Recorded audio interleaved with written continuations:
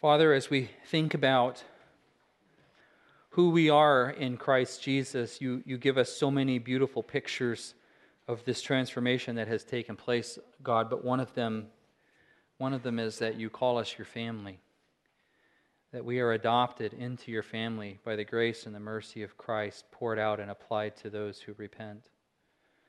You call us your sons and daughters, and we are brothers and sisters of Christ. So we rejoice to be your family. And I pray, God, that that would not just be a position that we enjoy ourselves, but that it would be a public witness to the goodness of God in our lives, of the way that we're joined together, and the way that we would use our safe position in you to be a blessing and a benefit to those who have need in the community, in the broader community, and that would be a witness for you. So God, just work on people's hearts as they think about how they might participate in safe families. I pray now, Lord, that you would help us with attention and insight into your word. We come to your word with confidence because we know that your Holy Spirit is our teacher and reveals the truths that you have here in your enduring word. I pray, God, that you would just protect me from error. God, if there's anything that I would say today that would not be your wish or your will, that it would fall on deaf ears, but rather, God, that which is true and good and from you, that would penetrate hearts and change lives. So guide us as we come to your word again, we pray in Christ's name. Amen. Revelation 2, chapter 12. We're looking at the third church in our series here to the 7 letters to the 7 churches. We're looking at the church of Pergamum. Just leave well enough alone. Celebrate diversity. Well, that may be true for you, but this is my truth. Coexist. There are many paths to God. Don't judge, just do you. These are phrases, and there are many others like them that are everywhere in our culture today, promoting what is probably today's number one public value, tolerance. Tolerance, in fact, I would say, has become a cultural doctrine. And I think what is especially difficult about this has been sort of the migrating meaning of this word. I don't know if you have paid attention to this. Once upon a time, tolerance simply meant extending liberty to others to have a different belief or a different view than our own. But today, the secular doctrine of tolerance means allowing and celebrating everyone's choices, whatever they would be. In fact, as you know, if you express some kind of disapproval or disagreement or disappointment with somebody else's choices or beliefs or convictions, then you are typically said to be intolerant, right? Narrow-minded, bigoted, even judgmental, right?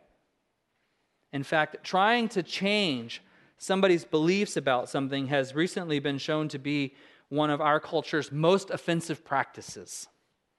There was a study that came out by Barna, and I have it listed in your notes, and I mentioned this actually several months ago. It's kind of a shocking point that they make here, but the result of this study states that 47%, almost half, of millennial Christians believe evangelism to be morally wrong. One more time. 47% of professing millennial Christians believe evangelism to be morally wrong. Now, when you dig into the study a little bit and you look at its methodology and what it actually was, I think, testing, I think one of the things that it shows is it's not so much just evangelism as it is actually trying to change somebody's mind about one faith to another, to bring them to the Christian faith away from where they might be. And that is what I think they're saying is morally wrong. But it does go to show you sort of this undergirding value of our culture of tolerance. I think on a national plane, it shows really how far we have drifted from freedom of religion to now what I think people expect is freedom from religion, right? A little change of a preposition there. And on the spiritual plane, I would say that the threat to our public witness for Christ represents nothing less than an amputation of a limb of our faith. And I think this is what's going on in and around us, and I know you know this is the ethic of our day. You probably face it a lot more than I do. But basically what it is you can believe anything you want as long as you allow me to believe anything I want. Don't judge. So that's just a picture of sort of where we are right now.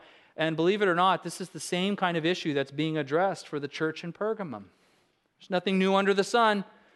Mankind's issues are mankind's issues, and it is back today. But here we see what Jesus has to say to this. And if you would look at your handout, I have in the box at the top sort of the primary things I want you to take away today. So if you start falling asleep during the service, at least you'll have this, okay? First of all, we're going to see Jesus confronts the indifference and the accommodation to both sin and falsehood. We're going to see that Christ wants more from his followers than just to be saved from our own sin. We're going to see and be reminded that we are to be his witnesses in the world, proclaiming truth and also confronting falsehood wherever we find it. And that's what this letter to Pergamum really says to them and through them to us. As you can see, this really puts us on a collision course with the world, doesn't it? In other words, being a faithful witness for Christ in this world will not allow us to simply leave well enough alone or to celebrate diversity the way the world is asking us to, or to accept this multiple truth theory. It's not going to be okay to simply coexist if by that the world means don't try to change my mind. It means rejecting the notion that there are many paths to God and being willing to say so out loud. And as for the newest mantra, just do you, I think that's a t-shirt the devil's wearing these days. So let's look at the letter here. Verse 12, chapter 2. To the angel of the church in Pergamum write, these are the words of him who has the sharp double-edged sword. I know where you live, where Satan has his throne. Yet you remain true to my name. You did not renounce your faith in me, not even in the days of Antipas, my faithful witness, who was put to death in your city, where Satan lives. Nevertheless, I have a few things against you. There are some among you who hold to the teaching of Balaam, who taught Balak to entice the Israelites to sin so that they ate food sacrificed to idols and committed sexual immorality. Likewise, you also have those who hold to the teachings of the Nicolaitans. Repent, therefore, otherwise I will soon come to you and will fight against them with the sword of my mouth. Whoever has ears, let them hear what the Spirit says to the churches. To the one who is victorious, I will give some of the hidden manna. I will also give that person a white stone with a new name written on it, known only to the one who receives it. Well, first of all, let's do a little background on Pergamum here so we understand this city and the issues of the day so we know what John is writing to, or rather what Jesus is speaking to. Pergamum was the leading religious city in Asia. That is, it was a very pluralistic city with lots of different religions being practiced there. It was filled with temples and altars and shrines dedicated to Zeus, filled with all kinds of pagan worship with the whole pantheon of gods, and I won't go into all of those that were there. One of them, however, Pergamum was known as home to a temple dedicated to Asclepius. I don't know if you've ever heard of that one before, Asclepius. This was the god, supposed to be the god of healing, and the symbol for it was a staff with a serpent wrapped around it. I was doing a little research on this, and I looked at the image and thought, okay, that's interesting. I probably should have showed it to you this morning. But this week, while I was driving around town, I was following an ambulance into Fred Meyer, and guess what was on the back? A pagan symbol. It's right there. So kind of fascinating. So this city was the center also to the imperial cult, worship of the emperor. We saw last week that Smyrna had a heavy influence of this same kind of imperial cult because of its proximity to Rome. But Pergamum was the official center, the capital, so to speak, In fact, in AD 29, there was even a temple built to the then living Emperor Augustus.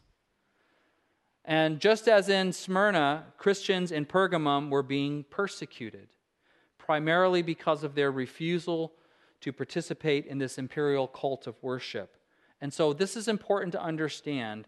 Rome was the chief enemy of Christians in the church, or rather, Rome had seriously persecuted them and was a major threat to them.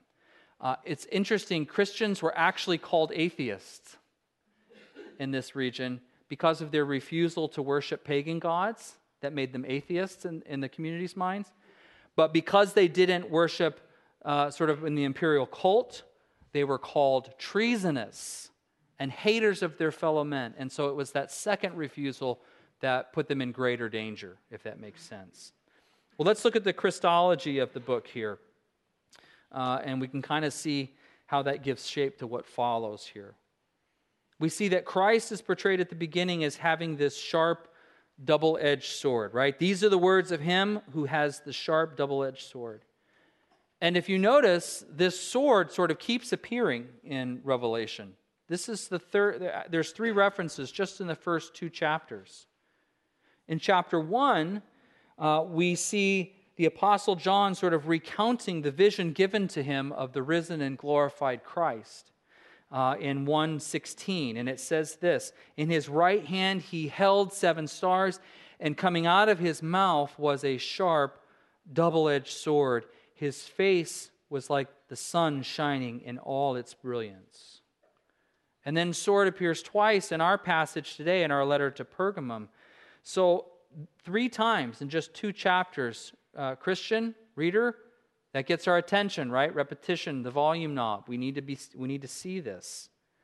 Now, the imagery of a double-edged sword to its original audience really conveyed sovereign authority and judgment, which was typically associated with Rome.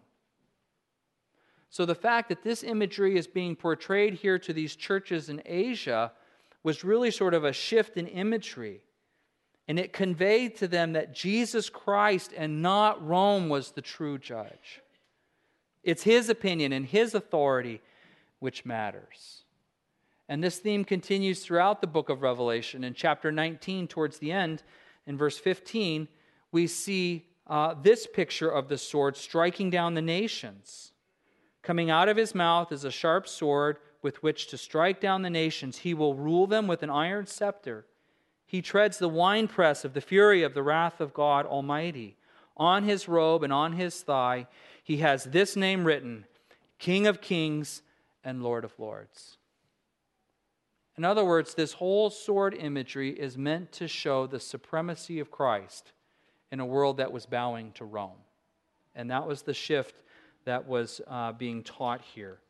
And there is a contemporary relevance of this to you and me. And that's this. Jesus does not coexist with false deities. Not where they're celebrated. Jesus isn't compatible with other world religions. I can't tell you how many times somebody says, well, yeah, I believe in Christianity, but I also practice a little bit of Buddhism. Oh, and a little bit of this. And I've made this one up all by myself. They just sort of glob together little things that they like as though they have their own personal religion. It's very common. Think of how often somebody say, oh, I'm spiritual. Sometimes I just want to ask the question, well, yeah, what spirit are you worshiping? Because if it's not the Spirit of God, it's the spirit of something else, right? We also see that false teaching and immorality aren't cute or harmless because they lead people away from the only true refuge for sin, which is Jesus Christ.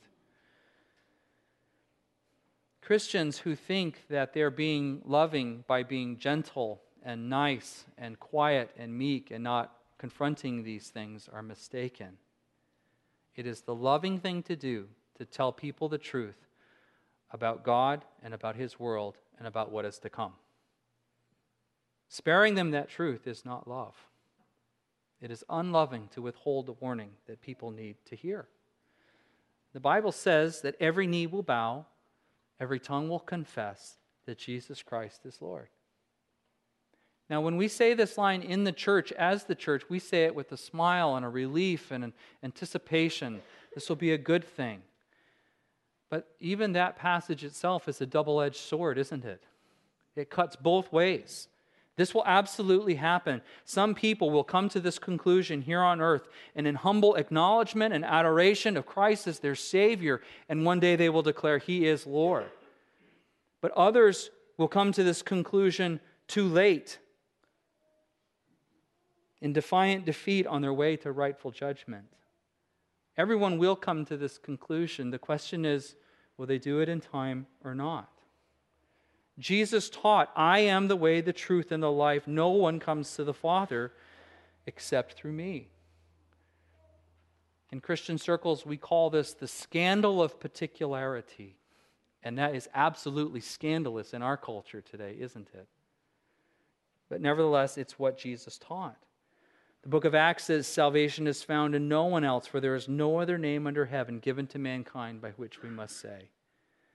Now, I'm well aware that in our culture, among your friend group, people you rub shoulders with, these sound like harsh words, don't they? Jesus himself acknowledges this in his public teaching. And he says in the book of Matthew, do not suppose that I have come to bring peace to the earth. I did not come to bring peace, but a sword. For I have come to turn a man against his father, a daughter against her mother, a daughter-in-law against her mother-in-law. A man's enemies will be members of his own household. Anyone who loves their father or mother more than me is not worthy of me. Anyone who loves their son or daughter more than me is not worthy of me. Whoever does not take up their cross and follow me is not worthy of me. Whoever finds their life will lose it, and whoever loses their life for my sake will find it. So Jesus even uses this sword imagery here, which is not that he carries this militant or violent demeanor and that he's eager to smite people. That's not the issue. It's that the world will be divided about him, and this division will run right through some of our families, as some of you know very well. But the reality is this: all of the world will be judged based upon their response to Jesus Christ as the one and only Savior for sin. And that is a piercing and sharp truth. Now, again, some people will hear those words and say, that's hate speech, right? And someday I'm probably going to get called out for that publicly, I imagine. I'll just reply right now by saying, no, it's not. It's love speech. Think about this for an example. When you go to a wedding and the bride and groom exchange vows, and they say before God and everybody, forsaking all others and being faithful to their spouse, we don't sit there and go, oh, wait a minute. We've been excluded. That's hate speech. We understand what that is. That's covenantal love speech. That's declaring a fidelity to one, the one. And in the same way, the Christian's exclusive claim of fidelity is to Christ. The imagery of the sword in Revelation confronts us with the unique sovereignty of Christ. He is not just a mild-mannered Galilean teacher or one of many possible saviors. He is, as is written on his thigh, King of kings and Lord of lords. He is the one. And we see the commendation that they're given here. He says, you have remained steadfast, verse 13.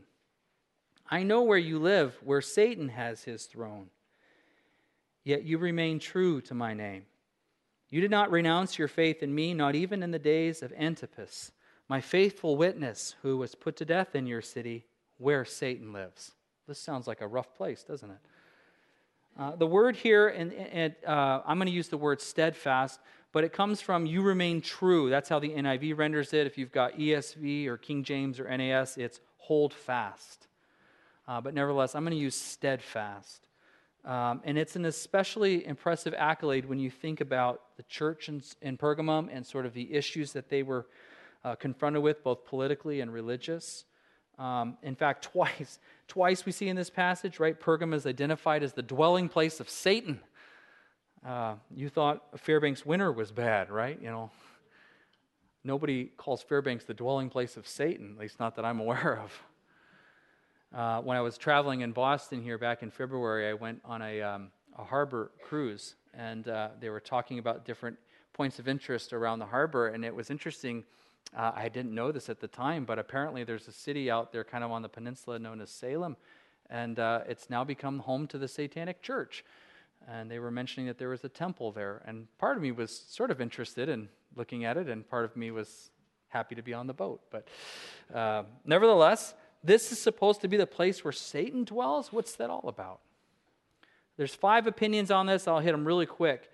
First, some think that it's a geographical reference. When you look at where Pergamum sits, it kind of sits up on a plateau, and some look at that and go, geographically, that looks like a throne.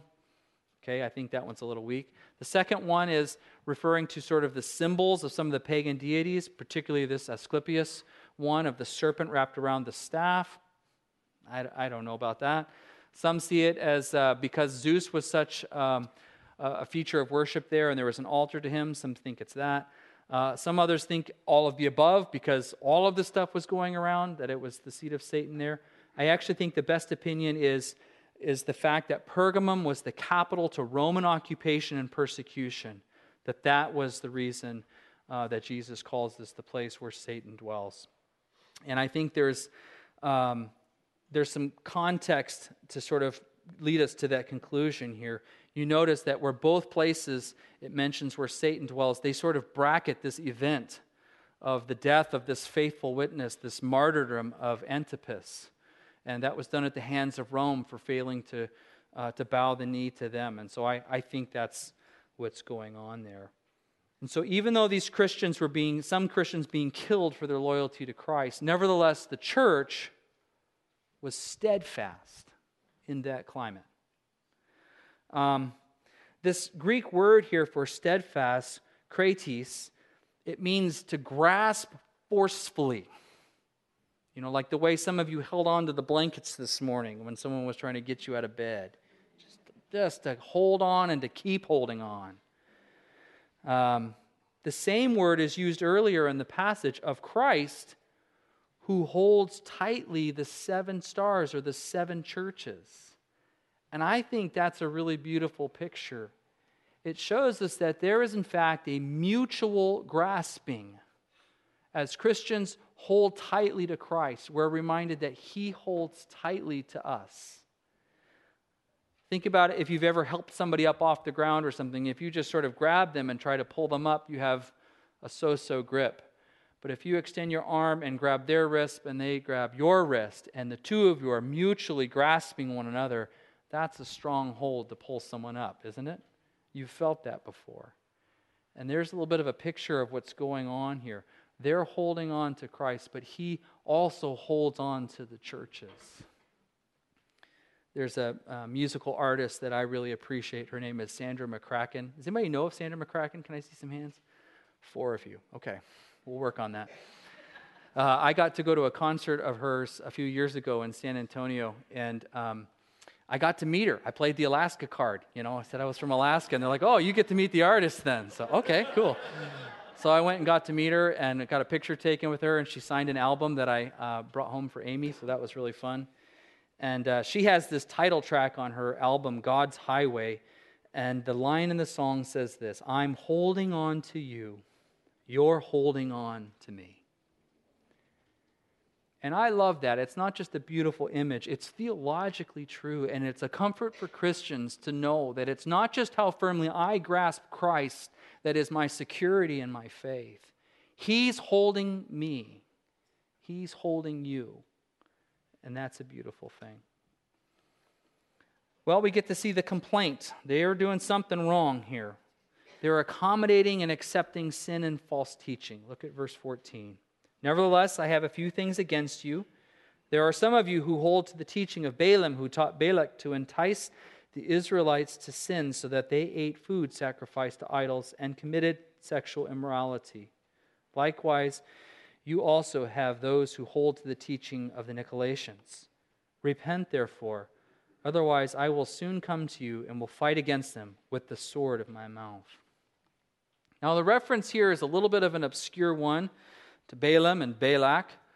This comes from Numbers 25. This is the kind of passage that Pastor Adam really loves, right? And in fact, he got to teach this one because I didn't want to many months ago when we were going through the book of Numbers. And I won't go into the whole story here, but basically Balaam was a Gentile prophet during the wilderness wanderings of Israel, and he simply helped the Midianite women to lead astray Israel through religious compromise and sexual immorality. And it's brought up here simply as a historical type. In other words, this is part of your family story with God. This happened once, and this same kind of thing is happening again right here in your midst. And so while the Christians in Pergamum were remaining faithful themselves in terms of their personal devotion, they were allowing a heretical movement to flourish in their midst, and therefore endangering the whole church. Here is the sharp edge of the teaching for you and I as we look at this. The implication is this: it is not enough to simply be steadfast in your own personal faith. It's not enough to simply be steadfast in your own personal faith. Jesus expects the church to stand against those who would promote false teaching and harmful immorality. That is the sharp edge of this teaching for the church today. In other words, we can't just leave well enough alone. We can't just coexist in this neutral way that the world wants us to. We can't celebrate diversity the way the church or the way the world is wanting us to. If by those things they are saying, just stay in your lane, bro. You guys do what's good for you. Just occupy your personal private faith. That'll be fine. But stay out of our hair. If that's what they're saying, we can't do that. It would certainly be easier, but doing so would draw a sharp reprimand from Christ. And I think one of the things this sort of brings up or brings into our consideration then is, well, what is our posture in the world? How do we stand as Christians in this world? Because I find that there are way too many Christians that are turned off to theology and just want to feel good faith and a private religion that works for them. The problem with that is God has called us to be witnesses in this world. There's this great poem that one of our favorite poets has written. His name is Richard Wilbur, and just the title alone is worth the rest of the poem. Love calls us to the things of this world. Love calls us to the things of this world. And so I want to look at sort of 3 tempting postures for Christians in the world today. The first one is this: ignoring. Looking at where the world is, what it believes, what it practices, and just ignoring it. Here's what it looks like. It looks like a retreat into the Christian ghetto. We have our Christian friends, we homeschool our kids, we do the Awana thing and the small group thing, and those are all good things. The problem is we're never in the world in order and a way to be a witness to it. Our church life becomes a parallel existence so filled with activity that we never have any meaningful interaction with the world around us. In other words, we become so heavenly minded that we're no earthly good. Now, to avert a whole host of email complaints, I'm not dissing Awana. I'm not dissing homeschool. Our family has participated in all of those things. I say, as one who has participated in those things, our schedules can be filled with church, and we can be here of no good for the world. And if we're doing those good things, we have to watch out for the risks that come with them. The second tempting posture is accommodating. Some have called this today progressive Christianity, and Elisa Childress came and did an excellent event for the women this past year and kind of addressed this. And this looks like a church that just tries to be soft and gentle for everybody and tries not to make any waves or offend anybody. They end up not standing for anything. And we've seen this, and when Amy and I were in Boston here actually this past summer, one of the things that really stood out to us in the month of June, which is Pride Month, as you know, is that more churches had posted in their front yard the pride flag than did not. It was shocking. This also looks like churches that choose, people who choose churches not for the theology, but just for the music. No interest in discipleship. They wish the preacher would preach half the time with twice as many stories. This is someone who says, I have a Bible. It's not that I need to read it. We don't bother correcting bad theology. This person doesn't warn their friends about what they're reading or what they're listening to. As long as there's a religious component to it, that's good enough, right? Just leave well enough alone. Whatever makes you happy. That's the accommodating view. The third tempting posture, I think, is the attacking view. This is the person who's so frustrated by the way the world and the way it's going becomes bitter and angry and hostile. This person loves the truth, and people know it. The problem is that people also know that they don't love them. This is someone who doubles down on truth claims, but ends up distancing themselves from the very people who need that truth. This is the person who knows all the right answers, but doesn't know anybody to give them to. And so I think these are the three tempting postures for Christians today: the ignore, the accommodate, or the attack. And the command of Christ, in contradiction to all of these, is to lovingly engage. Love calls us to the things of this world. And Jesus has done the best, I think, to paint pictures of what this looks like. He calls us the light of the world, not just the light within your little church. We're the light of the world. We're the salt of the earth.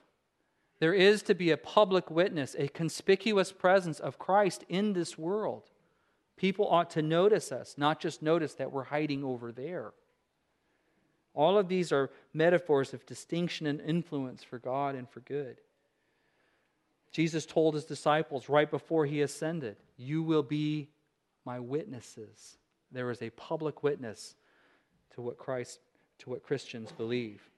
And so I want to ask this question, and I'm going to try to provide some answers, but I actually hope the question just lingers for you a little bit. What does it mean to be a witness in this world? What does it mean to be a witness? Let me start off by saying this. I think too many people try to hit evangelism home runs all the time. And sometimes we just need to get on base, right? Or we just need to get to bat. But here's a couple things that I think we need to be doing. First of all, publicly identify as a Christian. Just public identification with Christ would be a step forward for many of us. I was at the pool the other day, and I was talking with somebody who was sitting next to me, and we were talking about our high school kids and graduation, and she was telling me that she had one who had just graduated and went to Bethel Seminary back in Minnesota. And I know something about that, and it's a good Christian seminary, but I said, "Oh, tell me about that." She said, "Oh, it's a private college." And I was getting the feeling that she was a little reticent to tell me that it was a Christian college. So that was funny for me as a pastor. I'm trying to kind of coax her out a little bit, and I finally said, "That's a Christian college, isn't it?" "Yeah, it is." And now we felt free to talk.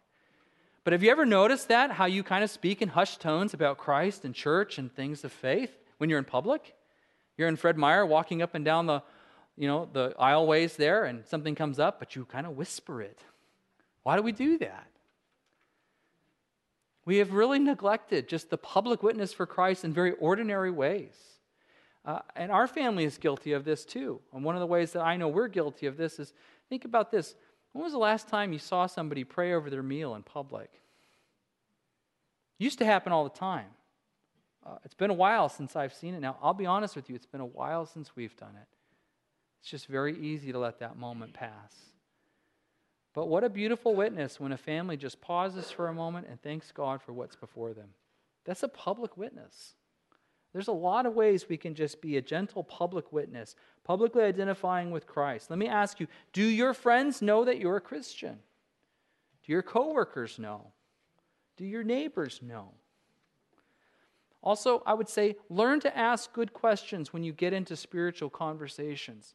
Sometimes Christians are too quick to just go right to dogma. Boom, boom, boom, boom. And we shut down any potential conversation that might come. One of the gracious ways to be a witness for Christ is to ask questions about what somebody is saying. And I'll give you a little tip here. Most people can't talk for about 2 minutes for matters of faith without contradicting themselves. Just get them talking. Just let them talk. Ask some questions. Let them go a little bit. And then ask questions about, well, how does that work out? And there's a great book. In fact, there's a class going right now. If you weren't in here, you ought to be in there. It's called Tactics. And this is a work done by Greg Kokel, who has come here to our Christian Thought Forum. And he has an excellent book. The class is being taught upstairs, but if you're going to miss it, You can get the book, and there's even a video series. It just helps Christians maneuver and navigate in conversation to help be a witness for Christ. I would say cultivate relationships where the truth will ultimately be shared. You're working on this relationship for a purpose. Practice hospitality. Especially, gang up with somebody else. Take a Christian friend and you yourselves have somebody over who's not a Christian and just let them be around Christians in proximity to one another. There will be a witness there. I think it's amazing how much Christians today, with all that we have for practicing hospitalities, the homes that we have, as well equipped as they are, and how little we actually do it and have people into our homes. Rosaria Butterfield has an excellent discussion on this, and I've listed her book in your notes. I ran across this quote from Alistair McGrath earlier this summer. He said this: "Truth is more than logical syllogisms. It is about the meaningful inhabitation of our world. We must try to infuse the earth with the fragrance of heaven." I thought that was a great picture of being a public witness. So what's the correction? Well, it's repent. No surprise, this is the one that keeps coming up in all of the letters. In fact, of the 7 letters that we have here, 5 times the church is called to repent. And what I want to sort of focus on with this is that repentance is a steady invitation whenever sin and disobedience is present. And that is really a wonderful thing. The church should be encouraged by that and reassured by that. It reminds us of the forgiving nature of Christ, that he always stands ready to extend grace and forgiveness where it is needed. The reality is he will come one day with a sword, but he came first with the cross. His heart is that our sin would be not just forgotten, but that it would be punished and punished in him. That is his heart. And I would say this, that one of the undeveloped disciplines of the evangelical church today is repentance. I think in such an effort to not be Catholic, we pushed against that, and I think we threw out the baby with the bathwater there. If we're already a Christian, we know that the mercy of Christ has been applied to us through our confession of sin and through our profession of faith, but that doesn't mean we're done repenting in our life. Pergamum was a faithful church, faithful in terms of personal devotion, but Christ calls them to repent from being absent in the world. There's a great line in the Book of Common Prayer, if you're familiar with it. It sort of leads people in a corporate confession, and I'll let you know in advance. We're going to do that together. We're going to practice a little high church here at Bethel, and we're going to read together a corporate confession from the Common Book of Prayer. But it talks about the fact that we have sinned against God by what we have done and what we have left undone. There are sins of commission. There are sins of omission. Pergamum had failed to be present in the world and to stand for Christ. They just maintained a private devotion. And what we learn from this passage to them is that repentance is an ongoing feature of discipleship, even for us. The last bit here, we get this encouragement, which is a feature of each of these letters at the very end. Whoever has ears, let them hear what the Spirit says to the churches. To the one who is victorious, I will give some of the hidden manna. I will also give that person a white stone with a new name written on it, known only to the one who receives it. So here we are. We're offered this hidden manna and this white stone. What in the world is going on here? This is very puzzling, isn't it? White stones were often used in the ancient world as almost like a ticket of admission to a theater event or a sporting event or something like that. And I would remind you that these closing encouragements in each of the 7 letters are all eschatological. They look to the end. They look to the future and the eternal dwelling with Christ. And so I think what we are meant to see here, just like think about Ephesus. The one who is victorious, they will eat from the tree of life. Smyrna, they will not be harmed by the second death. They look to that eternal moment. And what I think we're meant to see here is that these white stones and these hidden manna convey that whoever is victorious will be personally admitted, personally known to the Father and invited to join at the marriage supper of the Lamb. That's the picture that I think is given to us here. And that does leave us with one very important theological question. Does this hidden manna have gluten or not? Right? If it does, you'll be able to tolerate it just fine. Because we will have bodies to die for.